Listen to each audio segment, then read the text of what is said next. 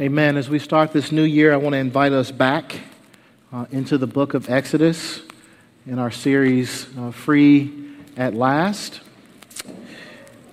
I want you to turn in your Bibles to Exodus 19. And I'm going to read in your hearing verses 1 through 15. Listen to the word of the Lord. On the third new moon, after the people of Israel had gone out of the land of Egypt, on that day they came into the wilderness of Sinai. They set out from Rephidim and came into the wilderness of Sinai. And they encamped in the wilderness. There Israel encamped before the mountain, while Moses went up to God. The Lord called to him out of the mountain, saying, "Thus you shall say to the house of Jacob and to the people of Israel, you yourselves have seen what I did to the Egyptians, how I bore you on eagle's wings and brought you to myself. Now therefore, if you will indeed obey my voice and keep my covenant, you shall be my treasured possession among all peoples, for all the earth is mine. And you shall be to me a kingdom of priests and a holy nation. These are the words that you shall speak to the people of Israel." So Moses came, called the elders of the people, and set before them all these words that the Lord had commanded him. And all the people answered together and said, "All that the Lord has spoken we will do." And Moses reported the words of the people to the Lord. And the Lord said to Moses, "Behold, I am coming to you in a thick cloud, that the people may hear when I speak to you, and may also believe you forever." When Moses told the words of the people to the Lord said to Moses, "Go to the people and consecrate them today. And tomorrow let them wash their garments and be ready for the third day. For on the third day the Lord will come down on Mount Sinai in the sight of all the people. And you shall set limits for the people all around, saying, take care not to go up into the mountain or touch the edge of it. Whoever touches the mountain shall be put to death. No hand shall touch him, but he shall be stoned or shot. Whether beast or man, he shall not live. When the trumpet sounds a long blast, they shall come up to the mountain." And so Moses went down from the mountain to the people, consecrated the people, and they washed their garments. And he said to the people, "Be ready for the third day. Do not go near a woman." It may seem a strange way to end the verse, but we'll talk about that in a minute. Let's pray. Father, we give you praise, we give you glory, we give you honor, and we give you thanks. And we pray now that as all of us sit under the authority of your word, we pray that you would do that work in us by the power of your Spirit through your word. We pray, Lord God, that you would conform us into the image of your Son and our Lord Jesus Christ. In his name we pray. Amen. In the song, "Grace That Is Greater Than All Our Sin," verse 3 says, "Marvelous, infinite, matchless grace, freely bestowed on all who believe. All who are longing to see his face, will you this moment his grace receive." That verse holds together two truths that are in front of us this morning in this story. The first is that our relationship with God rests on the initiation of his saving grace. In the story, Israel is reminded in verse 2, in the names, house of Jacob and people of Israel, that their relationship with the Lord did not actually begin here at Mount Sinai. While Israel was entering into a new phase in her relationship with God, she had already been made a people through God's gracious initiative in the choosing of Jacob, whose name was changed to Israel. And this grace of God given to Jacob was on the heels of his faithfulness to Isaac, which was on the heels of his faithfulness to Abraham, the father of our faith. So in God's initial address to the people of Israel at Sinai, he's already reminding them in their name alone of the history of their relationship to him, which began with his gracious choosing of their forefathers. And then later on, he tells them again in verse Verse 4, that you yourselves have seen what I did to the Egyptians, how I bore you on eagle's wings and brought you to myself. You are here because of my initiative, because of my grace, because of my salvation. You have been brought to this point in your journey, in your story, because of my grace. Our relationship with God, brothers and sisters, starts here. Starts with God's grace in choosing us to be his very own. In his commentary, T. Desmond Alexander, he quotes C.J.H. Wright, who says this. He says, the initiative of God's redeeming grace is the prior reality on which all that follows will be founded, including the giving of the law, the making of the covenant, building the tabernacle, and moving forward to the promised land. The life they now live, they live by the grace of God. The life they will be required to live must flow from that same starting point. Of course, there is an ethical imperative in these verses to obey God's voice and to keep God's covenant, but it is expressed as a condition, not of gaining God's redemption, for that has already happened, but of fulfilling the mission their identity lays on them. Identity and obedience flow from grace. Identity and obedience flow from grace. So having been made God's people at the initiation of his grace, the Israelites are now invited into the mission that this identity lays on them, to use Wright's words. They're being invited now to live out the calling that their treasured status has placed upon them. God has chosen them out of all the peoples of the earth to serve him among those very peoples as a display of what a people in covenant with God look like. Note in verse 5 that God informs Israel that all the earth is his, meaning not just his geography, but all of its people belong to him. All the peoples of the earth are his, and he has chosen Israel out of those people that he might dwell among them, showing the rest of the people of the earth who also belong to him because they are his creation, showing them through Israel who he is and the glory and blessing of being a part of his people, that those outside might also be drawn in. And so at Mount Sinai, Israel is being invited. They're being invited to serve Yahweh in this way. Though they had been forced by Pharaoh's oppression to serve him, God will not force them to serve him. Indeed, the fact that they are even here is a reminder to them that God had kept a promise he had made to them in verse 12 of chapter 3. If you'll go back there and remember what God said there in Exodus 3, verse 12, he said, but I will be with you. And this shall be the sign for you that I have sent you. When you have brought the people out of Egypt, you shall serve God on this mountain. God has kept his promise. He has delivered the people of Israel from Egypt. He has carried them on eagle's wings through the desert. And now he has brought them to the very mountain that he promised he would bring them to. So Pharaoh had forced them to serve, but God was now inviting them to serve on the basis of his grace exemplified in the fulfillment of this promise to them. And this brings me to that second truth that I said earlier was held together in the song with the truth of God's grace as the initiation of our relationship with him.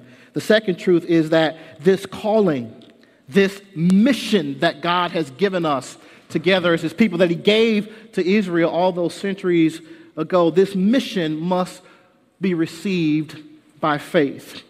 Israel must believe God if she is to fulfill her end of the covenant arrangement. Israel must believe that God is who he says he is and that she is who he says she is if she is to walk in the obedience that her identity and the calling that flows from it lays upon her.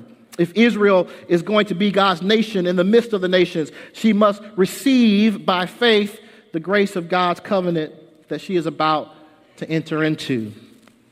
And why should this matter to us sitting in this room today? It should matter, brothers and sisters, because what God called Israel to, he has now laid upon us through faith in the Lord Jesus Christ. The failures of God's people of old did not lead God to revoke his promises. Rather, God sent his son who succeeded where we failed in his obedience to God, canceled the debt of our sin through his death on the cross, and then poured out his spirit into us that we might be the expression in this world of what those at Mount Sinai were being called into. This is why Peter can say of the church that you are a chosen race, a royal priesthood, a holy nation, a people for God's own possession, that you may proclaim the excellencies of him who called you out of darkness into his marvelous light. Once you were not a people, but now you are God's people. Once you had not received mercy, but now you have received mercy. And so as we look back on this story, we are looking back on what is now our identity and our mission as the church of Christ in this world. And so I want to ask this morning and have us reflect for just a few moments on this question: what then does this faith in our identity and mission as God's people in covenant with him, what does it look like? Well, first and foremost, God's people, it looks like loyalty. Loyalty. Listen again to verses 3 to 6. The Lord called to him out of the mountain, saying, "Thus you shall say to the house of Jacob, and tell the people of Israel, you yourselves have seen what I did to the Egyptians, and how I bore you on eagle's wings and brought you to myself. Now therefore, if you will indeed obey my voice and keep my covenant, you shall be my treasured possession among all peoples, for all the earth is mine. And you shall be to me a kingdom of priests and a holy nation. These are the words that you shall speak to the people of Israel." At Mount Sinai, Israel is going to enter into a covenant with the Lord. And we refer to this covenant as the Mosaic covenant. And while the present text is more of an introduction or summary of the more formal covenant structure that will be given starting in chapter 20, we have here still some important truths of God's covenant relationship with his people. Now, covenant in its most basic definition, it's an agreement between two parties in which each party binds themselves to perform certain duties. In most cases, with the added agreement of benefit when the covenant is kept and penalty when it is not. And without getting into all the details of how it works in the biblical narrative, all of the covenants that God makes with his people are initiated by God. All of the covenants that God makes with his people are initiated by God. And as I said earlier, by virtue of his grace alone. They are initiated by his grace, sustained by his grace. And ultimately, the promises that God makes in them are fulfilled on the basis of his grace. And so in the preamble of this covenant summary, God reminds Israel of his grace toward them in delivering them from Egypt. You have seen what I did to the Egyptians. God set them free. He carried them to this point through danger, through war, through lack. This is what it means that they were carried on eagle's wings. He was the one who saved them and brought them to this point in their relationship with him. Yet the experience of that gracious relationship in its missional component would require something of Israel. It would require loyalty to the voice of God. Now, notice the emphasis on God's voice in these verses. The Lord called to him out of the mountain. Thus you shall say to the house of Jacob and tell the people of Israel, if you will indeed obey my voice, these are the words you shall speak to the people of Israel. God's words are what Moses is to speak to the people, and Israel's faith in covenant with the Lord is to be demonstrated in their commitment to obey the voice of their Lord. Why is this obedience to God's voice alone so important to Israel's mission in relationship with God? It's important because other voices are going to call out to Israel for a relationship, seeking to divert her from the mission that God gives to her, from obedience to God to the fulfillment of her own desires and our own pleasures. Israel is going to be God's treasured possession in the midst of the nations, nations who do not know God and are not on mission for God. Thus, if Israel is going to keep God's covenant to be to him a kingdom of priests, worshiping and drawing others into the worship of God, if they're going to be a holy nation, setting themselves apart for God and living by virtue of God's commands and not the world's, then obedience to God's voice must be front and center of their lives. And this loyalty, this same loyalty, the same loyalty calls us in the new covenant, and it's couched in the words of love that Jesus teaches us is the heart of that covenant. Whoever has my commandments and keeps them, he it is who loves me. And he who loves me will be loved by my Father, and I will love him and manifest myself to him. I want to say to you this morning, brothers and sisters, that faith in God, faith in God's covenant is expressed in loyal love, a love that listens to the voice of the one who has bound himself in relationship to us now and forever through Jesus Christ. A love that when we fail draws us back through repentance and faith to renew loyalty to our God and to our King. So I want to ask you a question this morning. Where in your life right now is God calling you to loyalty to his covenant? Better yet, I ask the question this way. Where are you not doing what the master says? Where are you not doing what your master says? I trust the work of the Holy Spirit in the lives of God's people.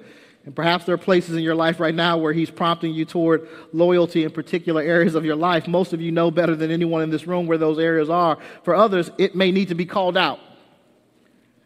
So maybe it's in how you relate to material things. Later on in this story, after the giving of the law, the people of God are going to be found worshiping a golden calf, bowing down to a thing, a material thing that they made with their own hands. And so perhaps for you this morning, that call to loyalty to God is how you relate to material things. You're finding that maybe you are greedier than you imagined. Or perhaps it's in relationship to how you treat others around you. That same incident where they're worshiping the golden calf, they're going to lead each other into the worship of this false thing. So perhaps it's in relationship with those around you. You're finding that you're more impatient, more mean-spirited than you thought you were with those around you. Or maybe it's in how you're relating to your God.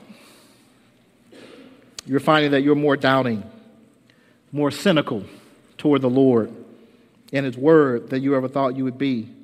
To all of us who know him, the Lord speaks into all of our lives, calling us toward the loyalty he has called and empowered us to by his Spirit.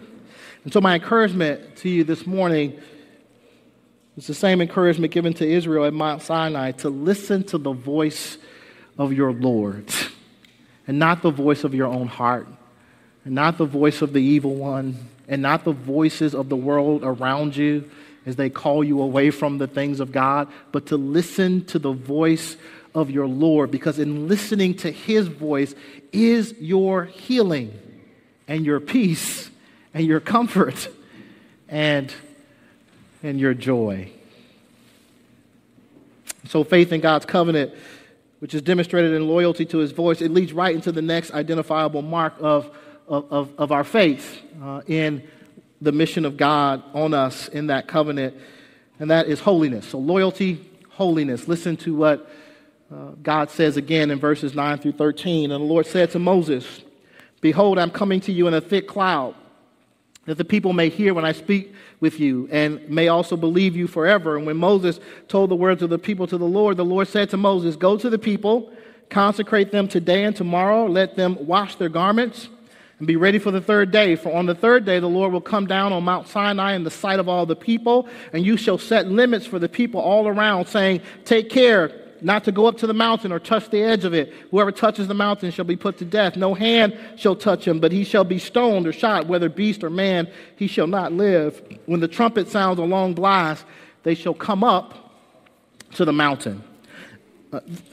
This had to be an incredible experience to be a part of. Israel had seen God's acts on her behalf in overcoming Egypt through the plagues, which had been an incredible experience in its own right? And then she had seen God's acts of provision in the wilderness, the victory over Amalek, the manna from heaven, the water from a rock. But now she was about to meet with the very God who had done these incredible things for her. No, Israel would not see God as God, for he is spirit, and to see him as he truly is would be, as he told Moses later, it would lead to death. But he would make his presence felt by descending on the mountain through the thick cloud and through allowing the people to hear him as he spoke with Moses. Yet before any of this happens, Moses is instructed to do something, to consecrate the people and to give instructions to the people to prepare for this meeting with the Lord. And to consecrate means to make holy. I'll come back to that in a minute. They are to wash their garments. They are to abstain from sexual relationships with their spouses, which is the meaning of the later part of verse 15 that I read earlier about not going near a woman. And in between those two commands is the command about approaching the mountain itself. And at first reading, it may sound like the purpose of the boundaries is to keep people away from the Lord. Indeed, the death sentence for not touching the mountain may strike us as severe, and it is. God does want to impress upon his people the solemnness of the occasion and the seriousness involved in meeting the Lord of heaven and earth. God isn't the dude down the street. He's God. He's the Lord. He is the King of all the earth. But I want to encourage you to consider also that these boundaries are not meant as a means of keeping people away from the Lord, but as a means through which God invites them to approach him. I have come down on the mountain to meet with you, and I am setting up these boundaries because I want you to draw near to me as I draw near to you. Listen again to the end of verse 13. When the trumpet sounds a long blast, they shall come up to the mountain. God's purpose through the consecration by Moses and their consecrating of themselves, the washing of their garments, abstaining from sexual relations, was to make it possible for the people to draw near to him so that they could hear him as he spoke the words of his covenant to Moses. And what I believe God wants us to understand here is that holiness is about relationship. I'll say that again. Holiness is about relationship. The laws, the commands that God is about to lay out for his people in the covenant are about training them in what makes for right relationship with him first and foremost, because he is their God and their King, and then what makes for right relationships within the community. That's what the 10 Commandments are going to be about, how you are to respond to your God and your King, and how you are to treat your brothers and sisters whom you are in community with. God calls us to holiness because he wants to draw near to us and us to him. And in case you think that this call to holiness is diminished in some way in the new covenant, think again. For the writer of Hebrews tells us in chapter 12, strive for peace with everyone and for holiness without which no one will see the Lord. And Peter says, as obedient children, do not be conformed to the passions of your former ignorance, but as he who called you is holy, you also be holy in all your conduct. Since it is written, you shall be holy, for I am holy. And if you call on him as Father who judges impartially according to each one's deeds, conduct yourselves with fear throughout the time of your exile, knowing that you were ransomed from the futile ways inherited from your forefathers, not with perishable things such as silver and gold, but with the precious blood of Christ, like that of a lamb without blemish or spot. Holiness is about It's about relationship. It's about relationship with the Lord who has called you, who has bought you with the blood of his own dear Son. And God is signaling that for the people as he calls them to consecrate themselves. He is preparing them to live in the world in light of this experience of relationship that they are about to enter into with their God through the covenant. What changes in the new covenant is that now through Jesus, we have the Holy One dwelling in us, empowering us toward that holiness that the Lord calls us to and encouraging us toward repentance and faith when we fail to walk in it and crying out for us to the Father with groanings, as I said earlier, that are too deep for us to utter. Our God longs to draw near to us and us to him. And so he calls us to a life of holiness on the basis of that relationship. And so I said holiness is about relationship, and relationship requires something of us. Requires something of us. Requires time with our Lord. Our transformation is bound up in seeing Jesus for who he is, in beholding his glory. The Apostle Paul, in a text comparing the glory of the Mosaic covenant to that of the new covenant in Jesus, he says this: all we with unveiled face, beholding of the glory of the Lord, are being transformed into the same image from one degree of glory to another. For this comes from the Lord, who is the Spirit. So how does this transformation occur apart from seeing who Jesus is? And how can that happen apart from time with the Lord through the means that he provides for us? I was thinking about this as I was preparing this, how many occasions were built into the very covenant, the very law of God. How many occasions were built into that for the people to be in the presence of the Lord? You know, the regular Sabbath of coming before the Lord in worship, but there were also festivals built into the life of Israel in which they were to come together as a community to be in the presence of the Lord. Because God actually delights in relationship with us. And through that communion with our God, we are transformed into who God is calling us to be. Amen, people of God. God wanted to meet with his people, wanted to be in their presence that they might capture something of his glory and be encouraged in their calling as his people to live in light of that glory. We have a better administration because we have the Spirit of God living in us, who is transforming us into the image of Christ.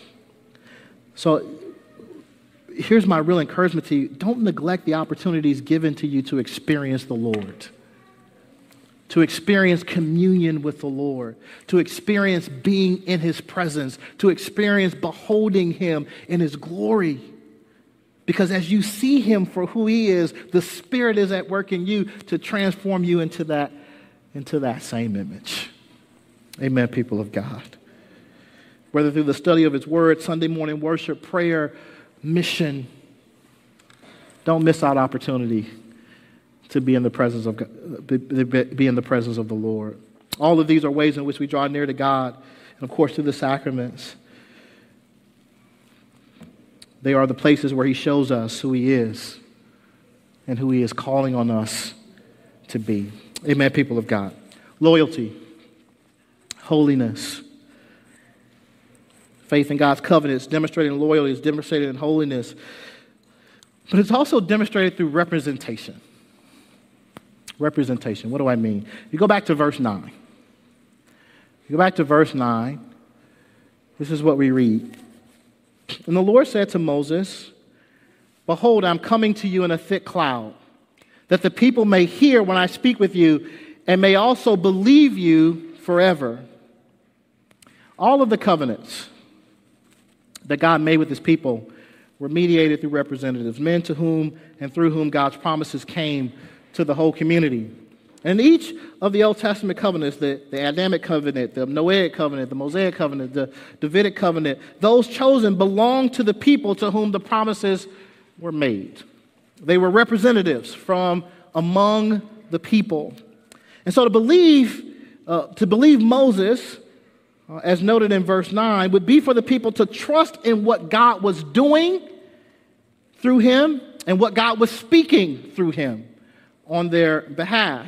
And the reason why it was important for the Lord to establish this principle with his people in this covenant as in the others is that God's salvation promises were not going to end with Moses. God's salvation promises were not going to end with Moses any more than they had in those covenants before him or the one that would follow with David. Moses himself understood this when he told the people that God would raise up a prophet from among them, and that they were to listen to him. You see, what God was doing through Moses was of crucial importance along the journey of God's redemption in this world. The salvation that God had won for Israel over Pharaoh, the establishment of their identity as his special people to carry his name into the world, the giving of the law at Mount Sinai, they were all important features of what God was doing in building his kingdom in the world. Yet Moses knew something greater was in store. That on down the road a piece, something greater would arise. Someone that all of those who long for God's salvation and kingdom would need to put their trust in. No wonder then when the writer of Hebrews declares to us, therefore, holy brothers, in chapter 3, verse 1, therefore, holy brothers, you who share in a heavenly calling, consider Jesus, the apostle and high priest of our confession, who was faithful to him who appointed him, just as Moses also was faithful in all God's house. For Jesus has been counted worthy of more glory than Moses, as much more as a builder of a house has more honor than the house itself. For every house is built by someone, but the builder of all things is God. Now Moses was faithful in all God's house as a servant to testify to the things that were to be spoken later. But Christ is faithful over God's house as a son. And we are his house, if indeed we hold fast our confession and our boasting in our hope.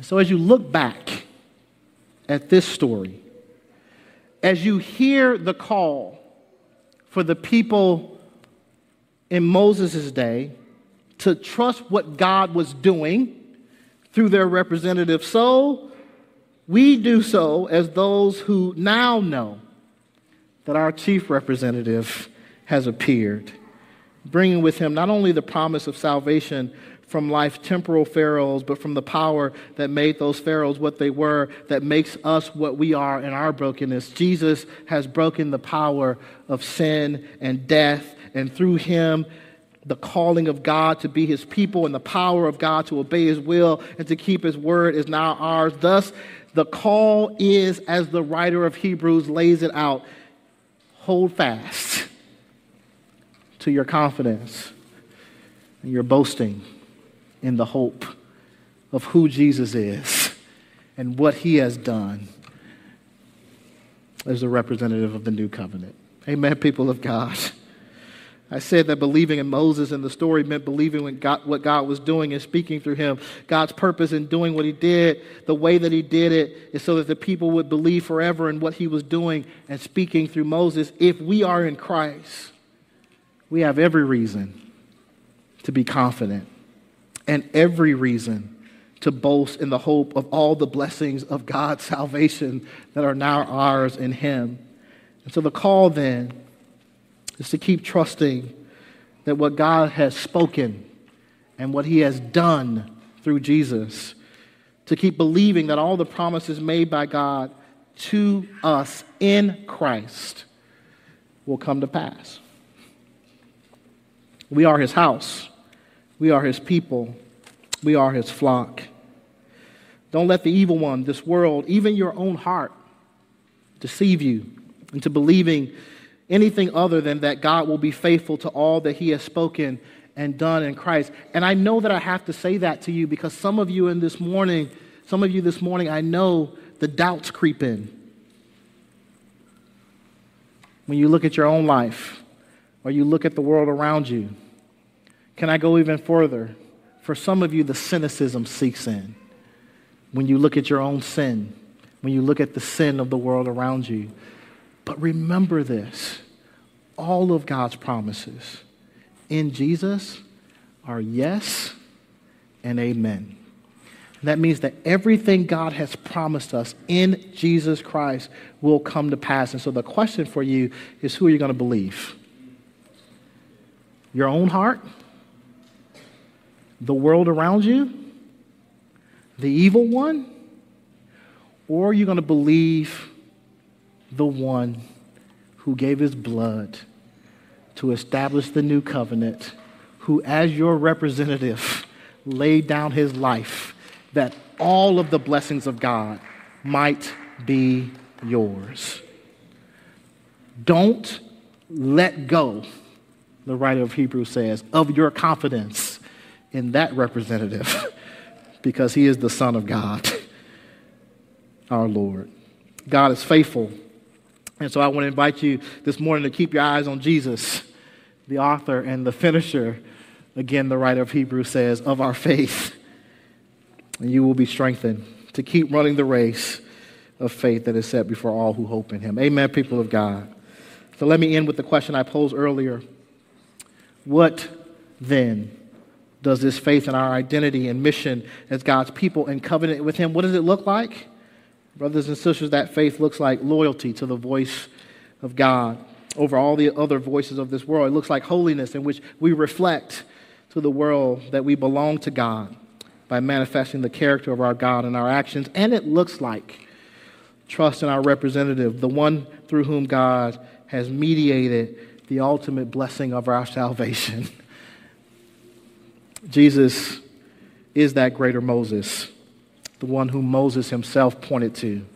So let's rest in what he has done for us, that we may be what God has called us to be in this world. Amen, people of God. Let's pray. God, we give you praise this morning. We give you glory. We give you honor. We give you thanks. We thank you for your faithfulness to us. As we look back at these stories, Lord, as we see what you did in the initiation and establishing of your covenant with your people through Moses, Lord, as we look back on that now as people who have our faith in Jesus Christ, we see the ways in which you were training your people, training us, Lord, in that loyalty you call us to, that holiness that you call us to, the faith that you call us to, and your power to save and set free. Father, I pray for your people this morning. I pray, Lord God, that they would believe in the salvation you have won for them, and that they may put their hope and their trust in you through faith in Jesus Christ by the power of the Spirit all their days of their life. I pray this in Jesus' name.